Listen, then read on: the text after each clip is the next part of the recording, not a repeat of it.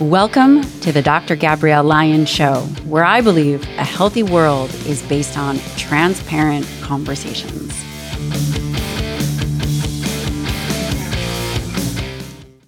In today's interview, I sit down with Jason Redman, who is a longtime friend of ours. He is a retired Navy SEAL and New York Times best-selling author of The Trident, which is a great book, and Overcome.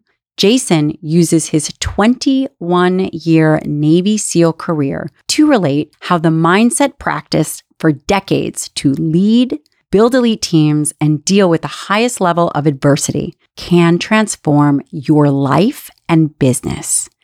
Jason teaches how his overcome mindset helped him rise above a leadership failure, which he has had some, vicious enemy ambush, and life-changing injuries, and even a debilitating business crisis. Jason's incredible story, positive message, and vibrant energy makes him a highly sought-after speaker and is both nationally and internationally recognized. Please sit down and enjoy this interview with former Navy SEAL Jason J. Redman. I'd like to thank one of the sponsors of the show, and that's Trident Coffee. Listen, do yourself a favor and grab a 6-pack of the Trident Nitro Cold Brew. I don't know about you, but oftentimes coffee actually hurts my stomach, and this just seems to be a low acid, very smooth coffee. Not only do they just have nitro cold brew, but they also have keto lattes. And of course, if you've listened to the show before, I will tell you all about the churro low carb donuts. You will love this, and it is an amazing company. Trident Coffee makes your wellness journey easy, especially if you wanted to add in a little bit of caffeine. There are so many delicious nitro cold brew options. They have ketogenic, sugar-free, low-calorie, plus a robust selection of roasted beans, which is actually one of the reasons that I initially found Trident Coffee at Bonnie's in Coronado. Go to tridentcoffee.com/Dr. Lyon so they know I sent you, and so that you can receive 20% off when shopping online. They have keto treats and coffee beans and my favorite, nitro cold brew. Again, that's tridentcoffee.com/Dr. Lyon. I promise you will love these products. I'd like to thank one of the sponsors of the show, Paleo Valley. And let me just tell you that Paleo Valley beef sticks are the way to go. If you have not had them, you must try them. If you know how important dietary protein is, Paleo Valley beef sticks are a way to get that protein. Their beef sticks are 100% grass-fed and grass-finished. In addition, they are beef sourced from small domestic farms in the U.S. It's really important that we leverage our current agriculture, especially in the U.S., from small farms, small domestic farms. Paleo Valley does this. They're really good people. I love what they're doing. They use real organic spices to flavor their beef sticks. They are not using pesticides or, quote, natural flavors. Again, these are delicious. They're great when you're on the go, if you have kids, if you are running to a work meeting, whatever you need. They're amazing. They're fermented. So they ferment their beef sticks and they create naturally occurring probiotics, which are great for gut health. They taste amazing. And you can go to paleovalley.com/Dr. Lyon. They don't cut corners. They're prioritizing your health over profit. They use conscientious processing and manufacturing. They are a great company, and you will like these products as much as I do. Again, that's paleovalley.com/Dr. Lyon. Jason Redman, former Navy SEAL, shot 8 times, 21 surgeries. You know, there's this saying that hard times create strong men, and you are the epitome of that. Welcome to the show. We've known each other for quite a long time now, and I'd love for you to share how we know each other, and also second after that, really who you are.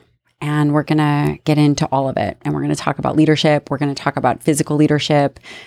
We're going to talk about the underbelly of what it means to recover. Yeah. Physically. Mentally. That's mentally too. Another side that a lot of people definitely overlook.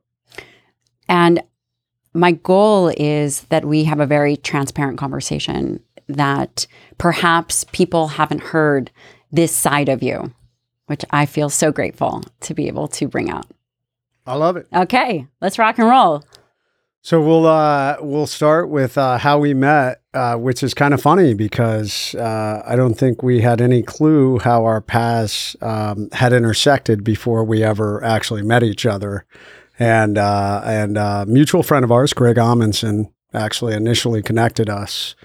And I came to New York, happened to be in New York, and said, Greg had connected us, and I reached out and said, "Hey, let's get together." And you said, "Oh, okay, yeah, let's link up at I believe at a coffee place." And I had my buddy, firefighter, 9/11 survivor Tim Brown, with me, and we went there and met. And you had your I don't even know if you guys were engaged yet. I think you were just dating then. But Shane, your now husband, who was also a former SEAL. And I met Shane, and you said, "Hey, I'm dating Shane. He was a former SEAL." And I said, "Hey, nice to meet you." And he said, "Well, actually, we've met before." And it turns out that Shane was actually a new guy in our troop. And, those that say, "Well, you're a terrible leader if you don't remember." But guys, give me a break. Shane came into the platoon right after I had been wounded. So probably the first time I met him, I was still undergoing heavy surgeries. I probably was only in the platoon for a day or two, a month at most, in between surgeries. So, but it was neat because Shane worked directly under my team leader who saved my life. And it's been neat to build a great relationship with you guys and become friends with you guys, and to watch him, have a great career and then leave, and now obviously go after this medical career. Yep. Essentially, that makes us family. Yeah. And again, family. Which means we can talk smack. Yeah. So I wanted to set this up for you all, because if I make the occasional joke or even insult at Jay, he would never take it personally. Never. Not only are we all family, but I'm also your physician, and we'll get into that. Yeah. And I take bullets well. Yeah. Speaking of bullets, you've had quite a bit of plastic surgery. Yeah. Like a Hollywood starlet. A Hollywood starlet, but not for that reason. Tell me the story. I know the story, but I want the listener to know why you suffered 8 wounds, arm reconstruction, face reconstruction, 40 surgeries. 40 surgeries. Mm-hmm. Not 21 surgeries. Yeah. 40 surgeries. No small task. That is major. Yeah. Any military career, law enforcement, fire, there is a risk of personal injury. I recognized it in my career. Although I will admit, I always thought I'd be killed, and I kind of set everything up like if anything bad happened to me, I'd be killed and my family would be taken care of. I had taken care of all of that.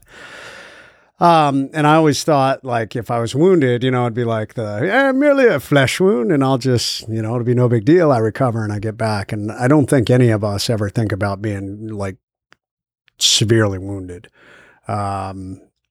And we hadn't had a lot of guys severely wounded in the SEAL teams. Guys had either been killed or, relatively minor injuries at that point. And it was 2007, so still somewhat earlier in the war, and definitely in the height of the war. And we were operating in Iraq. We were actually at the end of our deployment. How far? We were 1 week from going home. Yeah, 1 week, in a very, very action-packed, eventful deployment. A deployment that, as a SEAL, it was everything I ever dreamed of. Oftentimes people can't wrap their head around that. The average civilian is like, oh my God, like you would pray to have combat like every night. Well, yeah, we trained to that, and we were going after very evil people. And So we got to operate at a very high level. I mean, during that deployment cycle, we executed 80 missions to go after mid-level and high-level Al-Qaeda and insurgent leaders. And we had a lot of close calls also. We had lost guys on that deployment, not directly in our troop. We had guys wounded in my troop, but our sister troop in Baghdad, we lost Jason Lewis and 2 support guys on July 6th. And we actually lost a SEAL in the turnover op on in April. Petty Officer Clark Swedler was killed right at the very beginning of the deployment. Not far from where I would end up eventually getting wounded, actually only a couple of 100 yards away. So kind of interesting. We bookended the deployment on massive firefight that unfortunately got SEALs wounded and Petty Officer Swedler killed.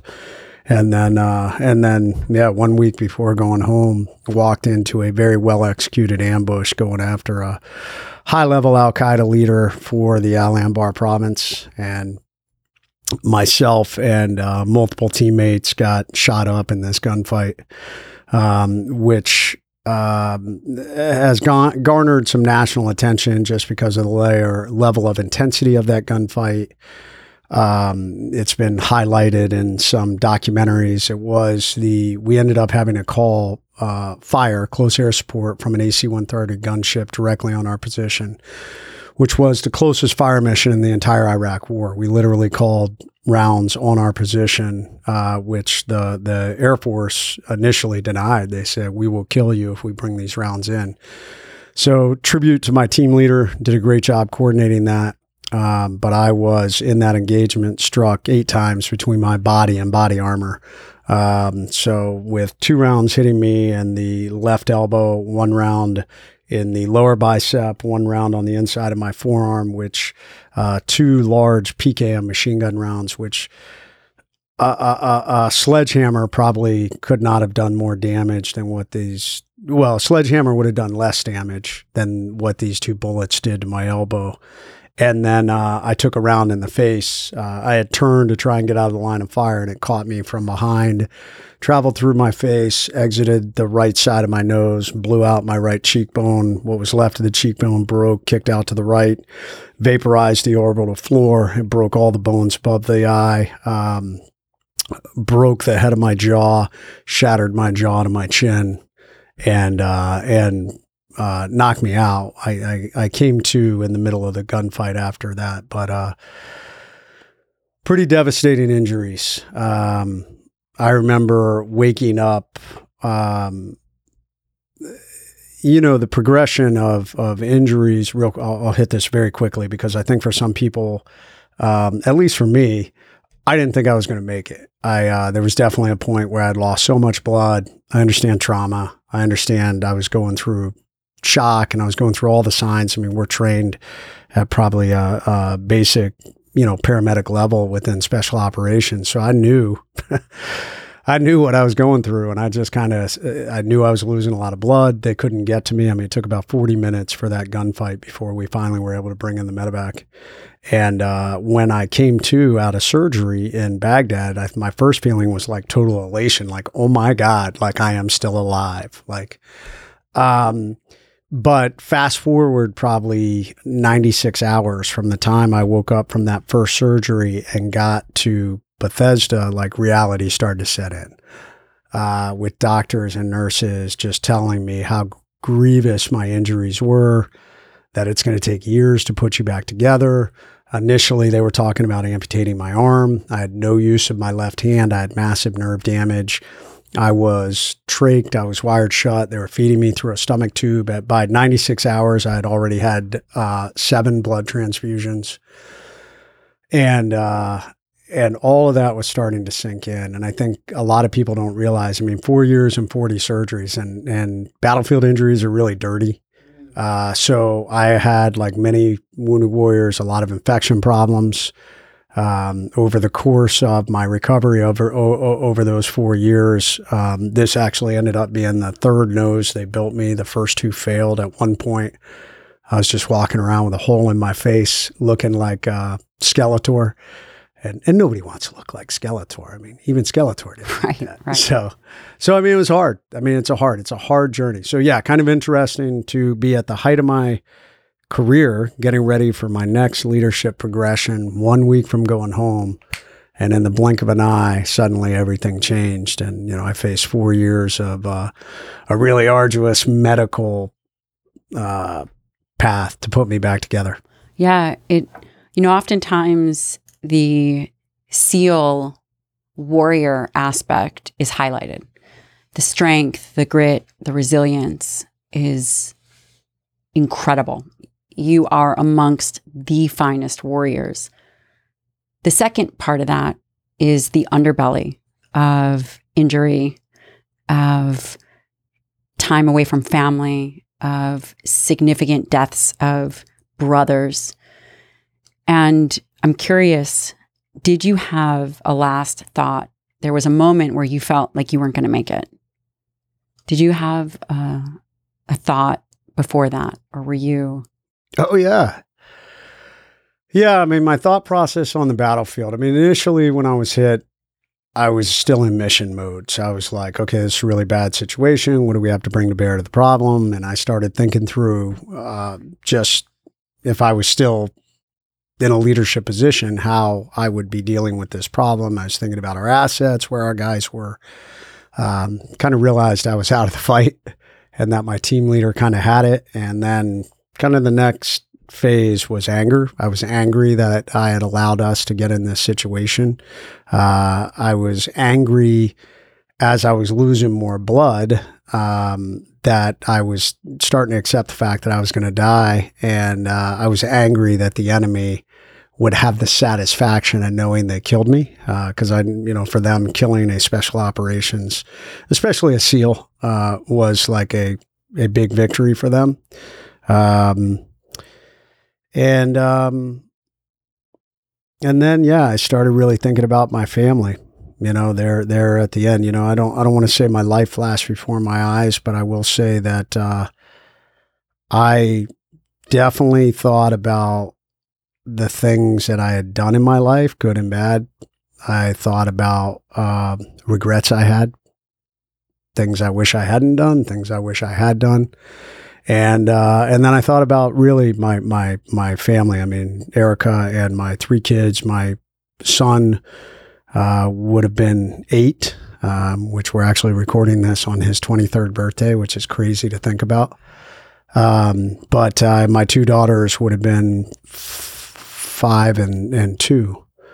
And all I thought about was how much I would give anything to have just one more minute to say I love them, and I wish I had, spent a little more time. I think as SEALs and many of us in this life, we tend to focus on our profession, and especially in a job where it is much more than just a job. It truly is a lifestyle. And I think sometimes we screw that up. We tend to lean a little too hard into that lifestyle and sometimes take our family for granted. And I think I had done that also. So in the end, those were the things I was thinking about. That is a near-death experience. And you had the opportunity to experience death essentially and not die. Yeah. You're here.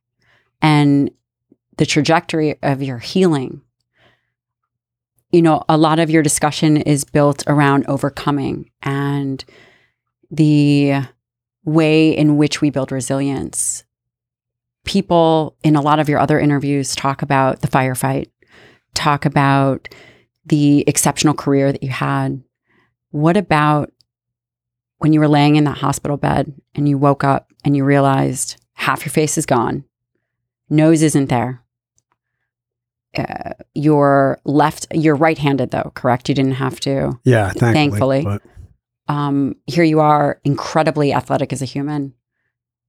Now, your physicality, which typically the SEALs, again, it's a warrior culture.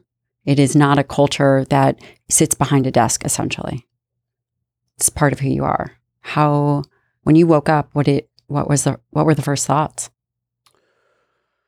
Yeah, like I said, reality started to set in the hospital. And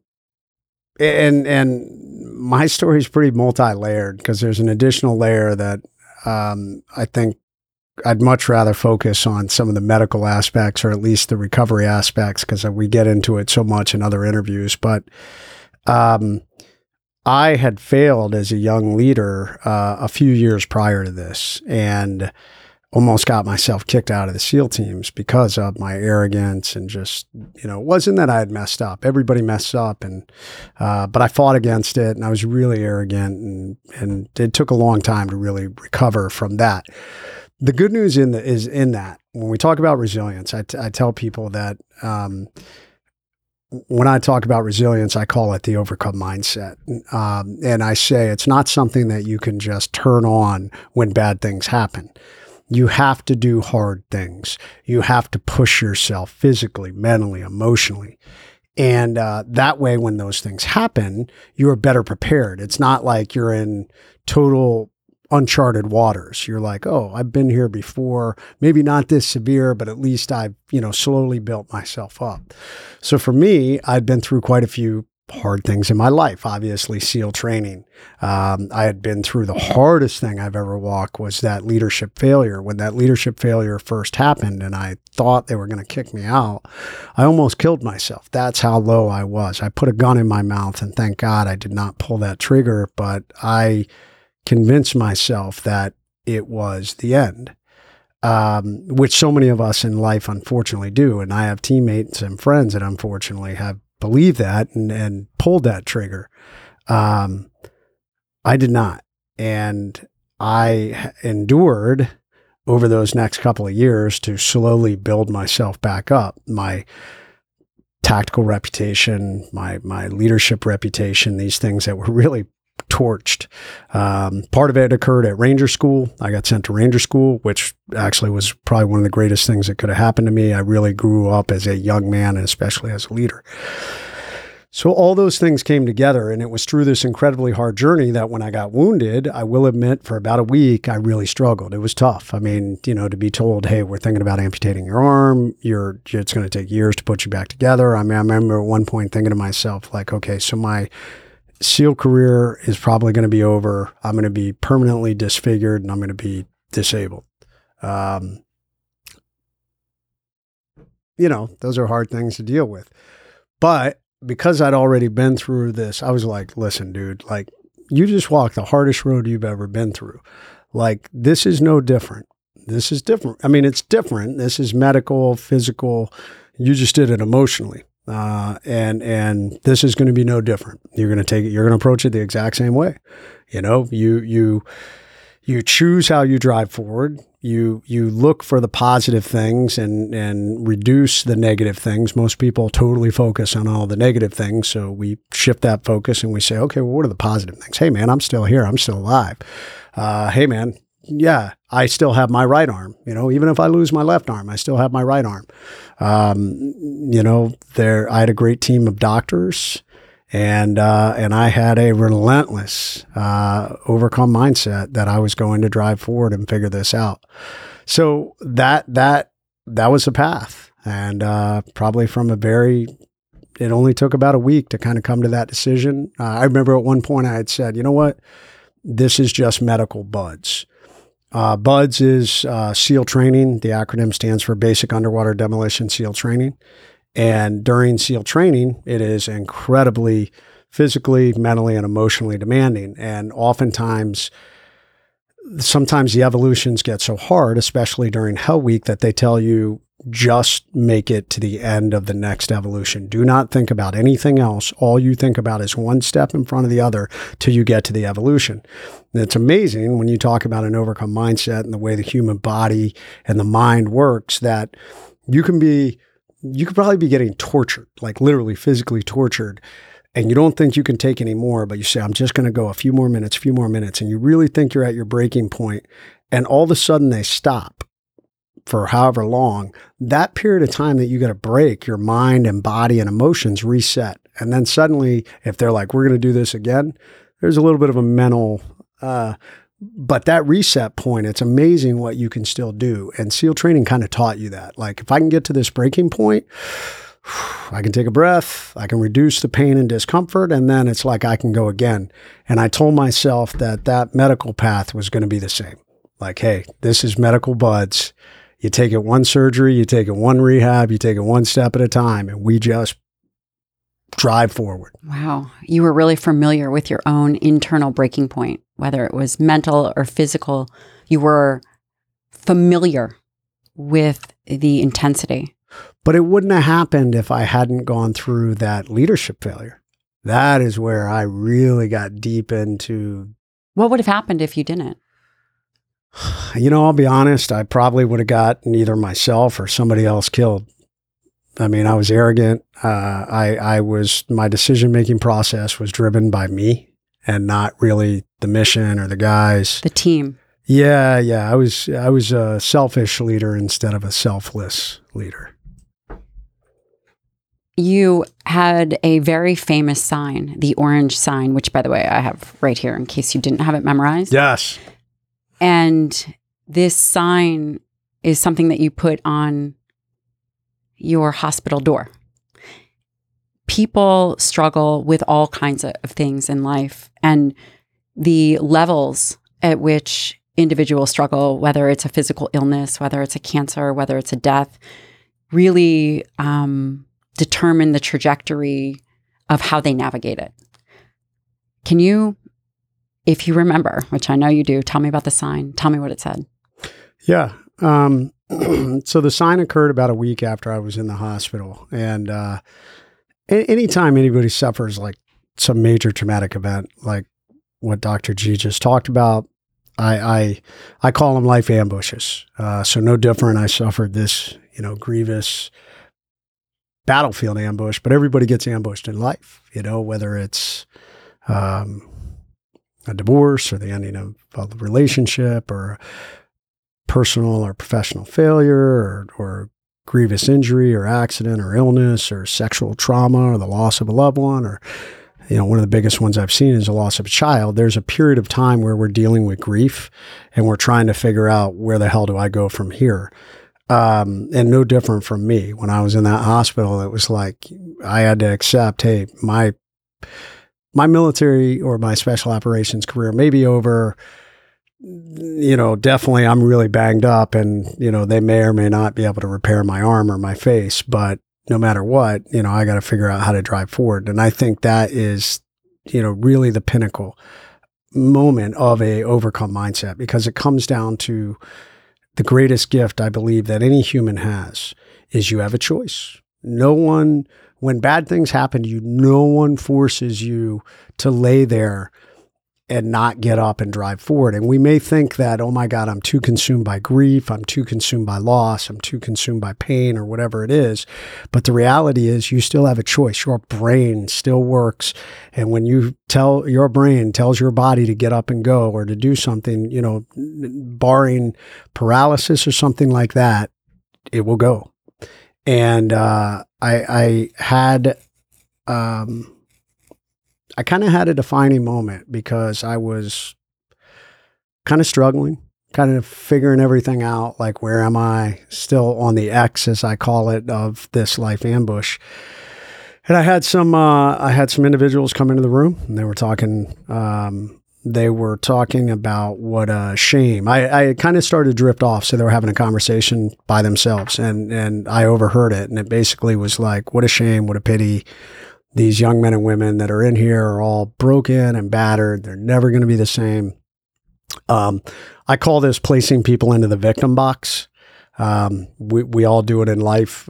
I try not to anymore, but we have a tendency, like if we see something bad happen to someone, like we already chart out the negative path they're going to be going down or predict their future based on this negative thing that happened to them. And they were doing that to me and the other wounded warriors in this hospital. And then they left. And I remember laying there, like letting that sink in. And I'll be honest, it actually was a little bit of a gift because I definitely am the type of person that if you tell me I can't do something, it only fuels my fire to do it and prove you wrong. And they kind of had done that, whether it was intentional or not.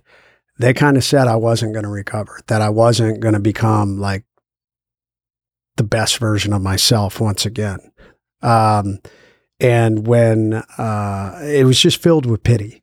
And when my wife came back in the room, I couldn't talk. All I could do was write. And I wrote to her, I said, that's never going to happen again. No one will come into this room feeling sorry for me. And from this point forward, I refuse to feel sorry for myself. And that's when I wrote out this sign. And it really, a lot of people often wonder, how many days did it take you to write the sign? 0. It was a total stream of consciousness in the moment. It was originally written on a piece of printer paper, which is what I was using to communicate with. But we transcribed it word for word onto the orange poster board a few days later. But it said, attention to all who enter here. If you're coming into this room with sadness or sorrow, go elsewhere. The wounds I received, I got in a job that I love, doing it for people that I love, defending the freedom of a country that I deeply love. I will make a full recovery. What is full? That's the absolute utmost physically. I have the ability to recover. And then I will push that about 20% further through sheer mental tenacity. This room you're about to enter is a room of fun, optimism, and intense rapid regrowth. If you are not prepared for that, go elsewhere. And we signed it, the management. So I told my wife, I said, put this on the door. No one is allowed into this room until they read this. And a couple days later, a teammate took his trident off his uniform, the SEAL emblem, and tacked it into the bottom of the door. And a New York firefighter who lost both sons on 9/11 took a picture of it and wrote about it, which ended up going viral. And it was at that point that it was highlighted in news media. It ended up earning me an invitation later to meet President Bush in the White House. But that sign today has gone on to motivate millions and millions of people. I did not keep it. It hangs in the wounded ward at Walter Reed. I've gotten so many letters and thank yous from wounded warriors who touch it for luck before they go to surgery. But I tell people that is the power of choice. That is the power of choosing positivity in the face of negativity. And it will be hard. It will suck. It will go against everything you want to do because you want to lay there and feel sorry for yourself because you've gone through whatever catastrophic thing, this major life ambush that's happened. But you have a choice. You can get up and drive forward. And we never fully know the impact of what that's going to be. I mean, look at the impact of this sign. It's gone on to motivate millions and millions and millions of people. And so that's why I tell people, you got to get up. You got to overcome. When you saw yourself in the mirror for the first time and your wife saw you, do you remember? Oh, yeah. Yeah. So kind of an interesting thing. And this is, I hope that you have a lot of medical, I hope you have doctors and nurses and medical professionals that listen to this, because I don't pull punches at some doctors have no bedside manner. And I think sometimes medical staff lose sight of the fact that you are treating a person. You are not treating a thing. And I think the staff that day lost sight of that. I was just a number that they needed to get a 360-degree CAT scan. And it was probably 2 weeks after I'd been there. I had not seen myself in a mirror yet. I was afraid, honestly, to look in a mirror. I was afraid at what I was going to see. Amazing how it brings back emotions. I don't think you've ever actually talked about this. No, I have a couple of times, but I felt like I would look like a monster the rest of my life. And I wasn't ready to look at myself. And so they put me in this machine. Well, and you step into this 360-degree medical device that rotates. I mean, it's basically it's a small CAT scan that rotates around your body for them, but you stand in it, and I think they specifically use it for head injuries because of the level of complexity of my facial damage. They needed this 3D CAT scan, and then they were gonna create a 3D acrylic model to figure out how to put my face and skull back together. And when I stepped into this device, one, super weak from all the blood loss, I could not walk. They had me in a wheelchair, so it took a ton of energy just to get up and stand, and I felt terrible. So already I feel bad. And yeah, I got into that machine and there was a mirror right in the center. And that was the first time I saw myself. And it was shocking. What was left of my nose was only a couple of orange tubes. The right side of my face was swollen to like basketball size. Both eyes were blood red, bloodshot. From my facial, from the swelling, all the stitches that were holding things together were just really like, I don't know, like pushed out and protruded, and just I felt like I looked like Frankenstein. So it was shocking, to say the least. Erica was super upset, and that there was a mirror in there. Yeah, and that we didn't know about it. She was crying, which did not help the situation. What was she? She obviously had seen you. Yeah. I mean, she had seen me, but she was upset that I was not ready, and that's how I saw myself for the first time. And that's a fault of the medical staff. That's like, hey, you have this guy who has grievous facial injuries. Like, maybe you should wonder, hey, I don't know, maybe they didn't think about it in any way whatsoever. But the whole process was very impersonal. It was like, hey, you are, your ticket number 27, and we need to hurry up and get to ticket number 28. So for all you medical professionals out there, the people you treat are people. They have feelings and they have, yeah, man. That's it's intense when a provider doesn't realize, the words matter in acute emergency situation, and the words also matter as individuals are going, like you said, in overcoming something. And we know all the medical professionals listening here likely have big hearts and are open. I'd like to thank one of the partners of the podcast, that is First Form. One of the supplements I want to highlight today is called Adrenal Restore. And we've all heard about the adrenal glands. They are responsible for regulating the production of many different hormones. Oftentimes, when we think about chronic stress and anxiety, we think about the adrenal glands. Adrenal Restore is a supplement that I have been using for a very long time with those individuals who are, quote, wired and tired, individuals that are deploying, that are undergoing extreme stress, and not just extreme stress, but going through cyclical periods of stress, which is nearly everybody I know. Check out Adrenal Restore. Go to firstform.com/Dr. Lyon. You can get free shipping. Also, the customer service with this company is incredible.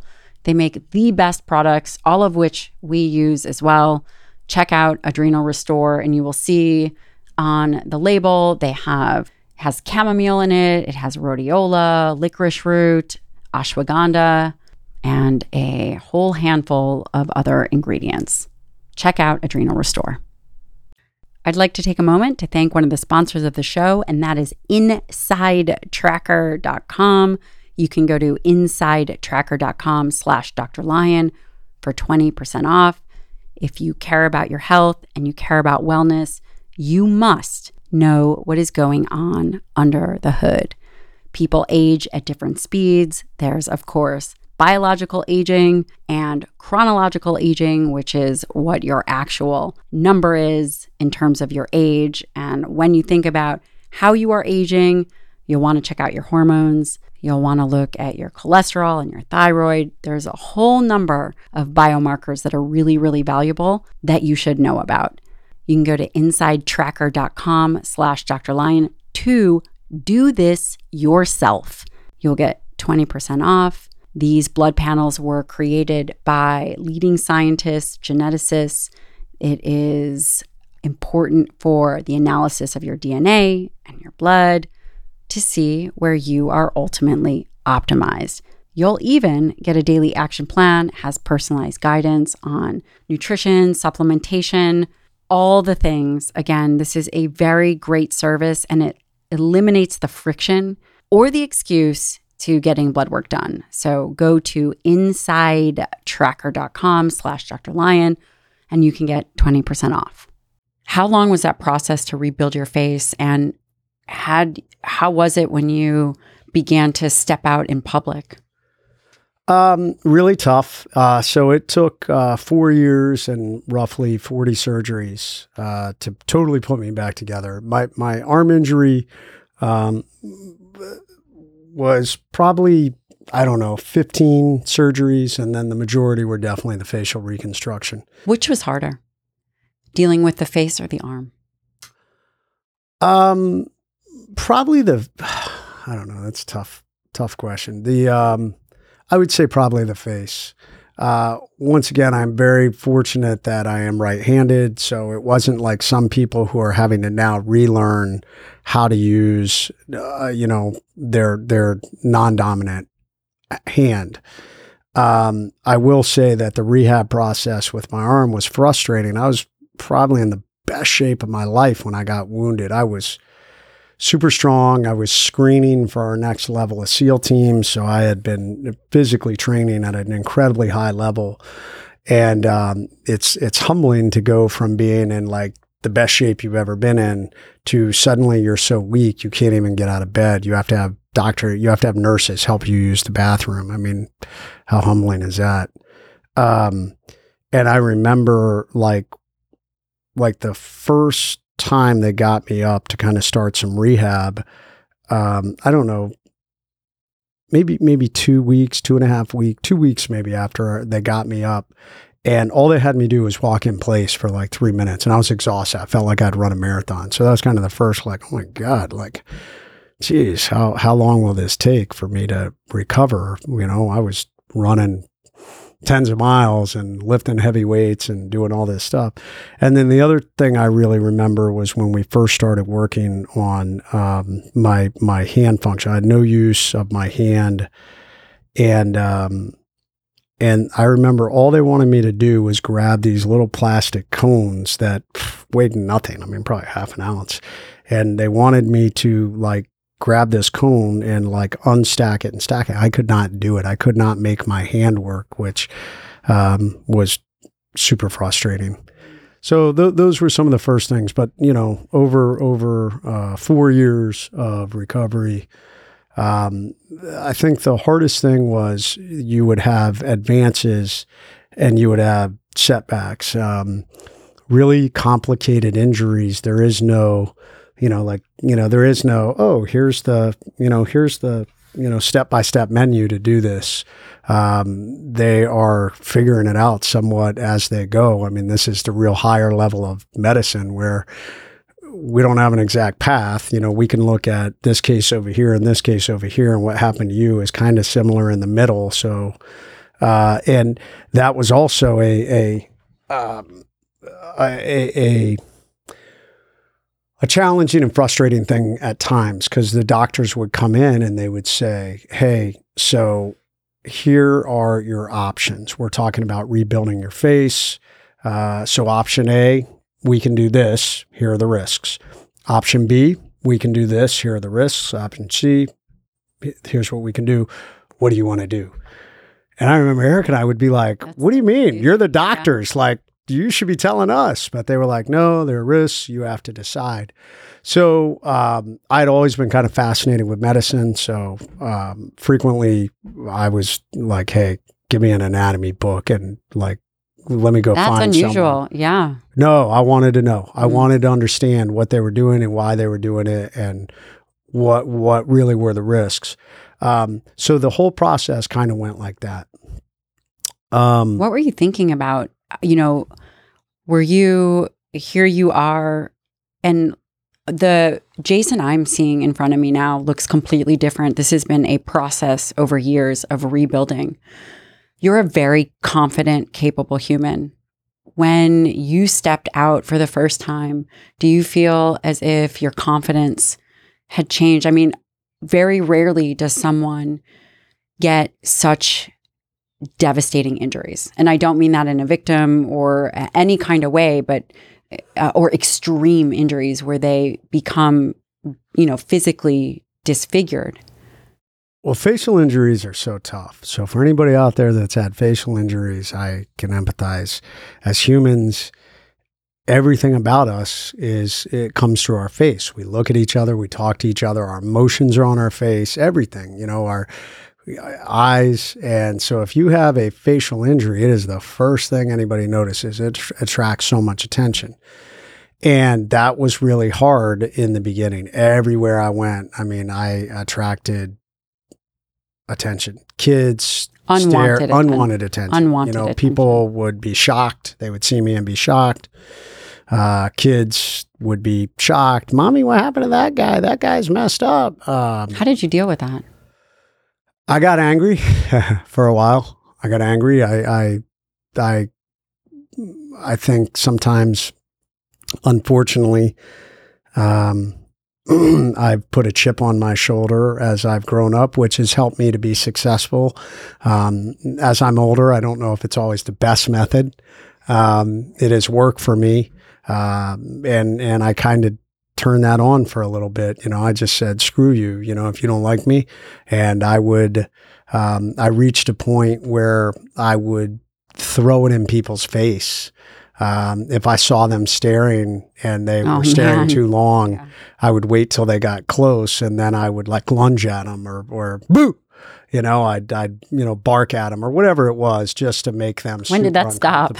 When did that stop? Last year. No, not at all. It didn't last too long. Probably the first few years, because they started making progress, and I think I started, it was probably within the first 2 years. That's all. But and the doctors told me it will get worse before it gets better. The rebuilding process. And not only that, I had setbacks. I had infection problems. Like I said, this is the third nose they built me. The second one suffered terrible infection problems that got into my face, and they ended up having to go in and cut it all out.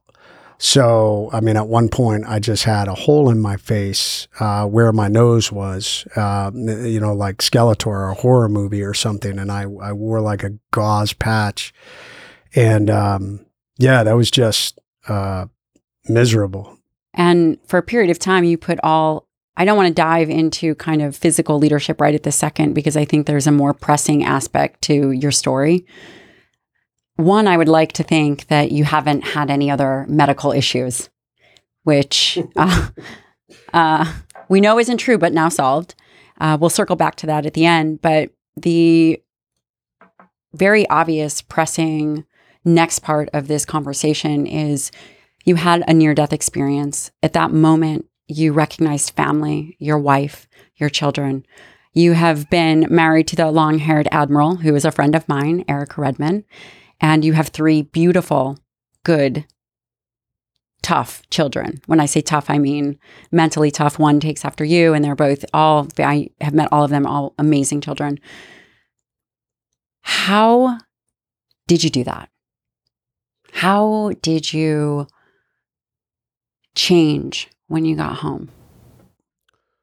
I think I recognized, let's back up for a second, because I think, how did we do that with the kids is an important question. I think we both intentionally and unintentionally did.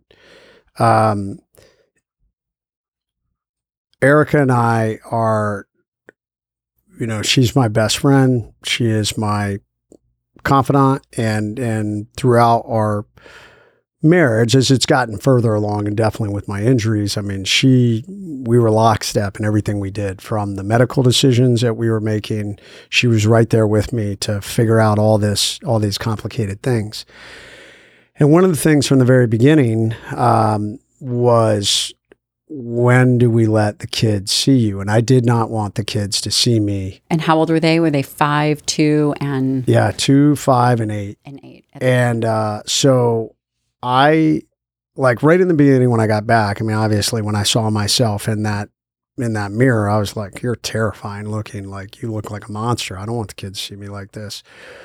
So I wanted some more surgeries to be done where hopefully some of the swelling could go down and they could make me look a little more presentable. I also didn't want them in the beginning. I was in the ICU. I had all these tubes and wires and everything. I didn't want the kids to see me like that. I wanted to walk into the room where they were, which I was too weak to do that in the beginning. So that was kind of one of my first things, which ended up being, almost 4 weeks after I got home that I saw And I'm the sure kids. all you wanted to do was see them and hug them. I did not want them to see me like that. So I don't think there was this intense, like, I think I was kind of struggling and getting myself to where, okay, I'm ready. When you saw them, were you just... Well, here's what's neat. Kids are, for those of you that have kids, if you will understand this, for those that don't, the term unconditional love definitely comes from children, and specifically your children, because they love you in a way that you cannot fathom with any other human being. Even your spouse is not quite as deep as what you feel for your children and what they have for you.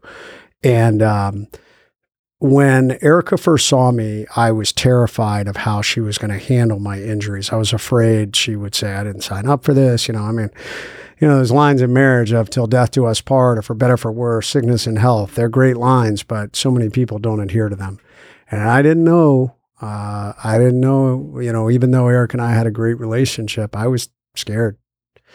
So she crushed that test, Of course, destroyed it. Yeah. But I didn't know how the kids were going to handle it. Were they going to be afraid of me? Were they going to, run out of the room crying? So there was a high level of fear of like, how is this going to go? Erica's so smart. She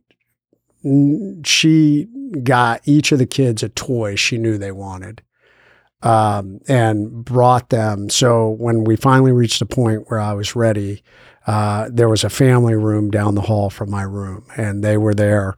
And I walked down into that room, and Erica had gotten these toys. And so each one of the kids, I gave this toy to. So they had the toy to play with. And I think my middle, who is my most precocious, was like, oh, it's still daddy. He just looks funny. Which didn't really hurt my feelings. It Sierra? Yeah, that was Sierra. And it didn't really hurt my feelings. It just, I don't know. It was like, he's still daddy. And that kind of pushed us over. The other thing we did is we never changed their schedule. And we were fortunate enough to have family that we were able to do that they were able to come in, and they went to school, they went to dance, they went to soccer. Like, that schedule never changed. Regardless of the physical injuries that you had, because I'm sure that there was not just healing in the hospital, but... Well, I was, for the first 8 weeks, I was in the hospital, and Erica was up there with me. She did not leave my side except for, a few times. And she's still like that. That is how she rolls. She's fierce. She is. She's a Spartan wife. She is a Spartan wife. So she's definitely a sister. But I think that really laid the groundwork, and how I would not to say I didn't have hard days, but for the vast majority of the time, when I had those hard days, and, there were some where, I woke up and cried my eyes out and like, this sucks. But I felt like, hey, once again, you go back to that leadership journey where I'd failed as a leader. Like, I knew the recipe, and guess what? You may not be leading a platoon of guys, but you're leading this family, and your kids are going to feed off you. So if you're a hot mess, your kids are going to feed off that. So I was like, you gotta get up. You got to be positive. You got to drive forward. Let's go. So if you were to think of the top 3 things that you would give for leadership in one sentence, 1, 2, and 3, what would those be? Lead yourself. Lead yourself with structure, discipline, and positivity. You can't control everything around you, but you can control you.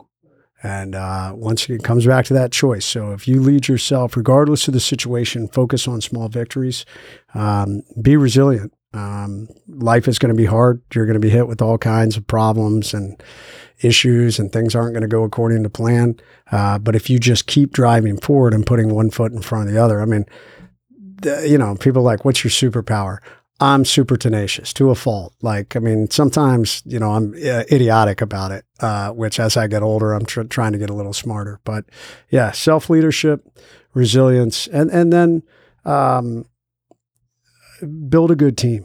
that was going to be my next one. What about, you sit here before me, and where the other part of you is actually Erica. Yeah. And we focus a lot on the leadership of the individual, which would be you. The other half of that and the underbelly of that is Erica. And not only does she create that foundation for you, and again, I take care of a large amount of military operators. The majority of the men in my practice, including you, are SEALs.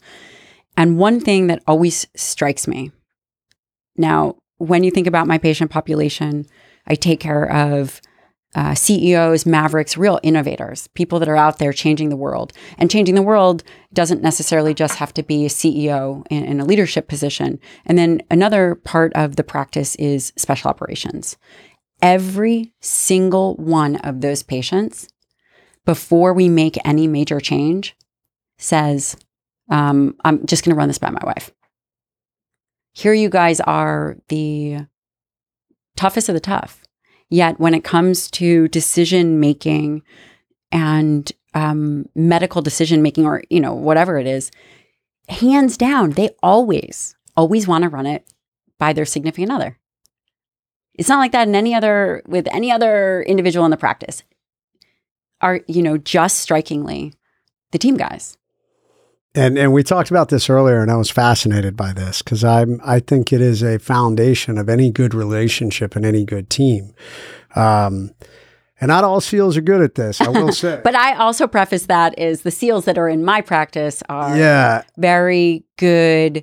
Right? They're not just the rootin' tootin' frogman who is out serenading the numerous women, right? Well, We've gotten rid of all those. I love all my teammates, but we also have one of the highest divorce rates in the entire military. So obviously the guys who were not communicating well with their spouse, it probably doesn't bode well. And I know guys like that. They were like, hey, what happens in my job is my business, and, I'm not going to share anything with my wife. Whereas I feel like most of us who manage to defy those odds, like Erica and I, and the other SEALs that I know that are still married after combat tours and a career in this, they were locked at the hip. And if you look at a SEAL platoon, which is fascinating why other SEALs wouldn't do this also, if you look at the key leadership in a platoon, you have the officer in charge of a platoon, and you have the senior enlisted in charge of a platoon. So you have typically, if we go to the lowest platoon level, you have a lieutenant and a chief, or a lieutenant and a senior chief. Either way, they do everything like together. It is, one is focused downward and inward on the guys. The other is focused outward and where they're going and how they're getting things done. But no matter what, they're lockstep together. Everything is communicated. Everything, hey, what I'm doing outward is directly going to impact the guys. So LT and the chief are working together to do that. Everything that is impacting the guys, the chief is making sure that the lieutenant officer knows, because it's going to impact what they're externally able to do. So I don't know, for me, it just kind of made sense. Like, this is how we run things. And Eric and I have been that way. And she has, she is tougher than most people I know. From the moment she walked into that hospital room, when she first saw me, and I was a hot mess. Tubes coming out of everywhere. And she walked right up and kissed me on the lips and was like, we're going to be okay. We're going to get through this. And you talk about a relief for me, like, oh my God, like, hey, you're my mate. Like, we're going to do this together. And, that was super powerful. And then, all the way through, when they sent me home, they were like, hey, we're going to assign a home healthcare nurse. But when they sent me home, man, I was still a hot mess. I'm in a wheelchair. I got an external fixator. I'm trached. I'm wired shut. I have a stomach tube to be fed. And even though we had a home health nurse, every day, like, my wounds had to be clean. A trach is disgusting. And Erica would have to help clean that. obviously, because I'm wired shut, I couldn't eat. So, we're feeding me through a stomach. I could talk. We learned, they ended up capping my trach, and I learned how to, talk with the cap on and deal with that after a while. But yeah, Erica was like my best nurse. And going forward, and how many years ago was that, those injuries? 2007. 2007. So we're coming up on 15 years. 15 years. Over the last 15 years, what would you say is the key to a strong, dynamic, and committed relationship, a husband and wife relationship, or whatever, your partner is? Shared path, mutual. Because you guys work together as well. We do, which a lot of people can't do. I mean, I meet a lot of guys I know that are in business that are like, oh my God, I could never work with my wife. But a shared vision of the future and where you're going is critical. I would say that communication, key. I mean, you got to be able to communicate, and then a mutual respect of each other is important. That, I don't care how great a relationship is. Eric and I are aligned probably 95% of the time. But sometimes we're not. And sometimes we differ in the way we do things. She does things differently than I do. I do things differently than she does. When she gets frustrated, she has her own ways of dealing with that. Usually she locks down and doesn't want to communicate. I get confrontational. So understanding that and navigating those things, I think is critical. It's not, people call us a power couple, and I'd say we are, but it's not, we don't skip down the yellow brick road 24/7. I mean, that's the difference. You figure things out, and we're quick. We're quick to say, hey, I'm sorry.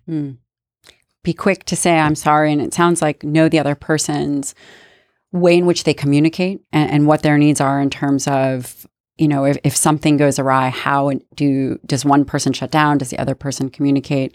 Mutual respect and shared vision, which is huge. I think that whatever that shared vision is, if it's not aligned, two people are going two different directions, or at least one person can really buy into the other person's vision and is like, you know what, I'm going to support this.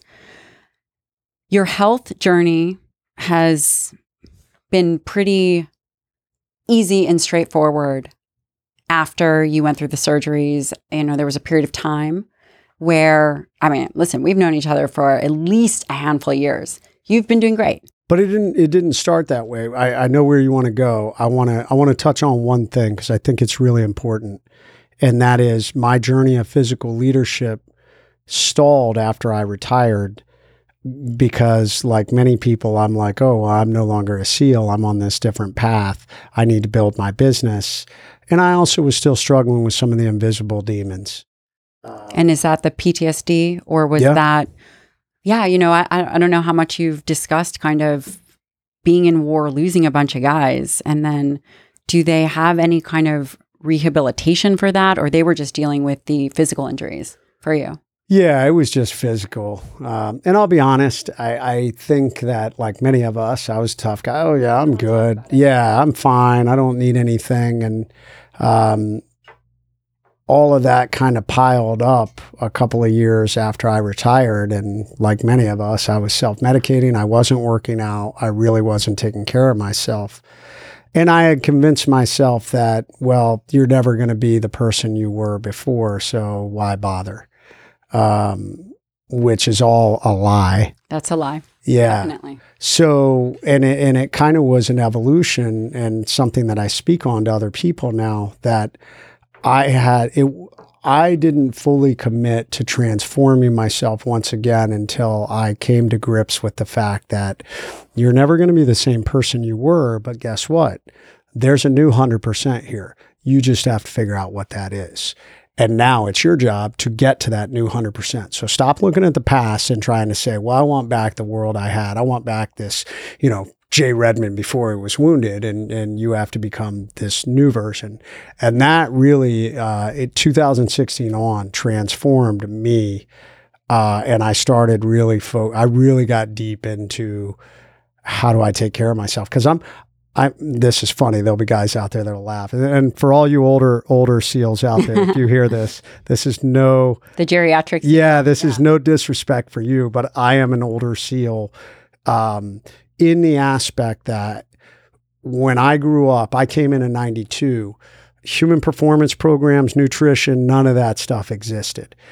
It was still the old school mindset of when you train, you crush yourself into the ground. Yes. Nutrition, what's that? Let's go to McDonald's and get a Happy Meal. Yeah. And hey, sleep, you don't need sleep. We're going to drink all night and go lay down for an hour. And at 5 a.m., we're getting up and we're working out. So I was physically hard.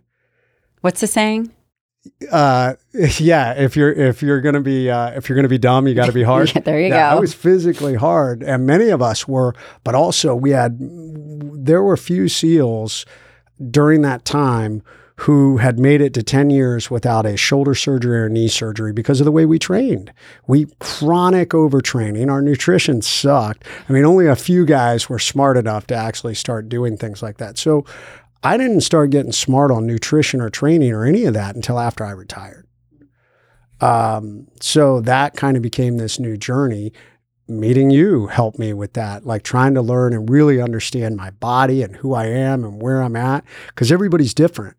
I came to learn that, like, somebody can do this nutrition plan and they won't get the same result as somebody else just because our physiology is slightly different. So anyways, that's what I wanted to say, that because I know a lot of people out there, I meet people that I'm talking to and they're like, well, I was this college athlete and I suffered this injury, so I don't really work out anymore because of this injury. And I'm like, well, what's wrong with the rest of your body? It's a good point. Yeah. And I would say that you've really maintained a level of fitness. There was just a period where it was more recently, which I think we've really gotten over. Which is really hard. That was a pretty big impact. I did not see it coming. Life ambush. Can we talk about it? Yeah. The fourth life ambush I've been through. Let's talk about your fourth life ambush. So I was probably back to almost the best shape I've been in 2019. 2020. It was 2020. So probably the best shape. I mean, I was setting strength records for myself, and I'd set some really lofty strength records. Like the doctor had told me I'll never lift more than 50 pounds with this arm. And I decided, well, I'm going to do a 500-pound deadlift. Maybe a little excessive, but I got up to 410, and was in the fall of 2020 when I thought I had a heart attack, and we didn't know what it was. Chalked it up as just a fluke thing. A couple of weeks later, it happened again. It was worse this time. Went back to the ER. They couldn't find anything. And then steadily kept having more and more of these, and just kind of fell off a cliff starting, December into January, going into early 2021. Lost a whole bunch of weight, was having swallowing issues, was having cognitive issues, was having balance issues, developed massive anxiety and panic attacks. I developed an incredible fear of dying in my sleep. So every night I was terrified to go to sleep, that I wouldn't survive the night. And I was going to these different doctors and nobody could figure anything out. I remember at one point I went to a Navy internal medicine doctor, and, once again, bedside manner, and dude, choice of words matters. When you tell somebody, and I know I'm a SEAL and probably on the outside I can carry a pretty decent level of confidence. But when it's your health, it's out of your control. I was terrified I'll be honest, I really was convinced I was dying. Yeah. I was exploring neurological disorders. Yeah.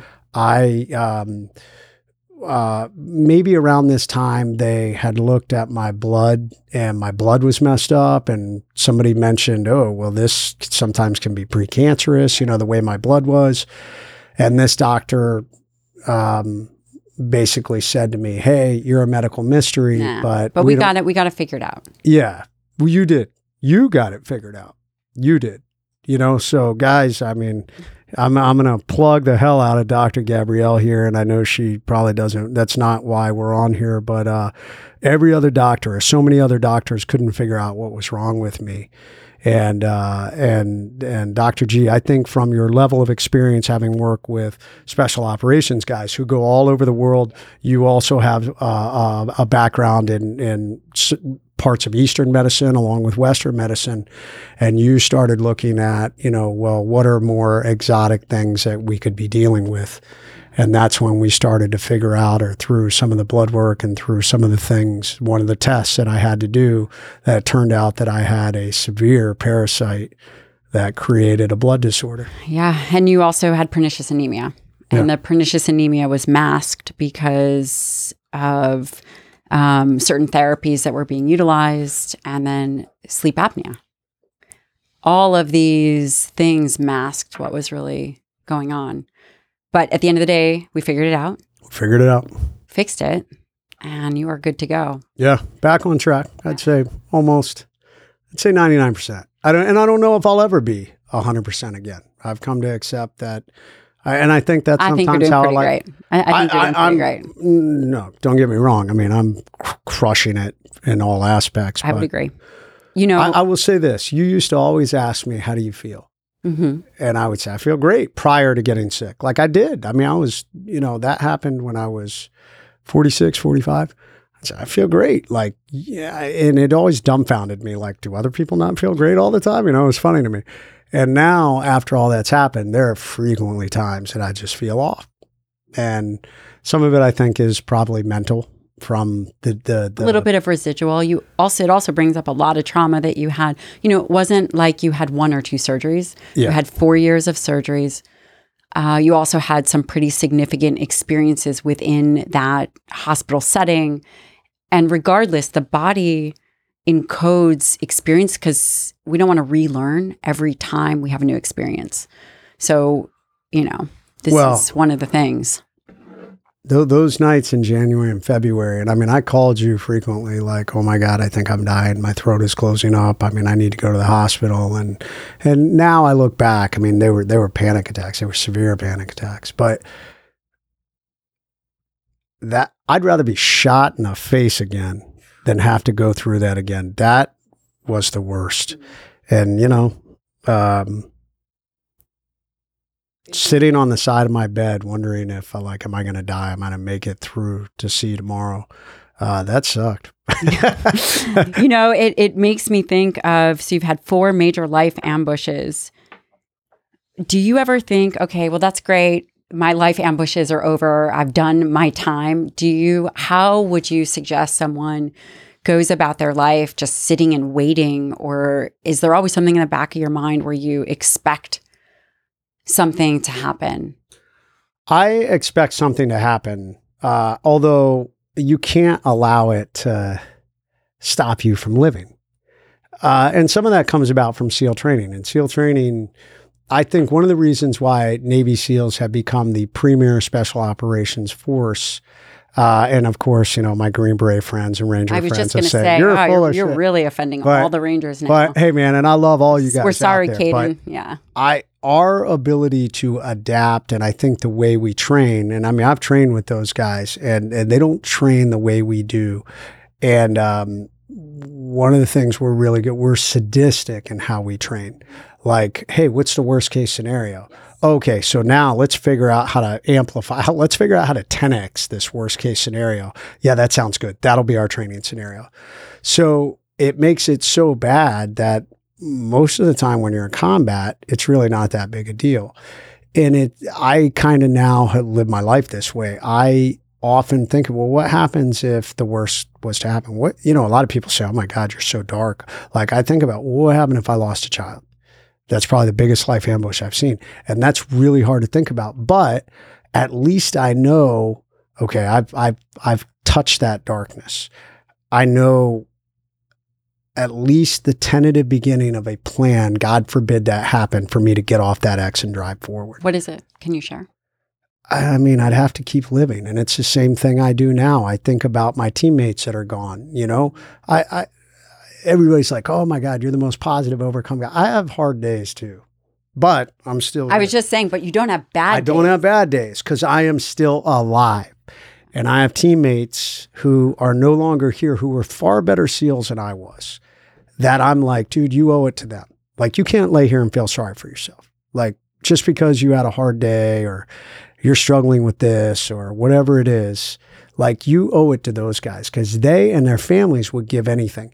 And I think it would be the same way if I lost Erica, if I lost one of the kids. You owe it to them to keep going, to honor their memory and legacy and live for them. And I think, to me, that's probably the greatest tribute of being human is you can, if you're still here, you can honor those who are no longer here. It's an unfortunate fact. I mean, death is a part of life.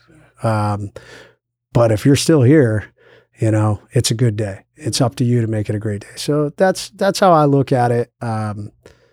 So I know there's probably more life ambushes out there for me. I don't know what they are. I have processes that I talk to people about to be balanced and ready for those ambushes. And some you can see coming and some you'll never see coming. But you got to keep living. You have to keep living. Jason Redman, thank you so much for spending time with me. And I know that the listener is going to find incredible benefit. We're going to put everywhere where they can find you. You are a phenomenal speaker. You are a phenomenal human, really one of our favorites. And thank you so much. Thank you for having me. The Dr. Gabrielle Lyon podcast and YouTube are for general information purposes only and do not constitute the practice of medicine, nursing, or other professional healthcare services, including the giving of medical advice. And no patient-doctor relationship is formed. The use of information on this podcast, YouTube, or materials linked from the podcast or YouTube is at the user's own risk. The content of this podcast is not intended to substitute for professional medical advice, diagnosis, or treatment.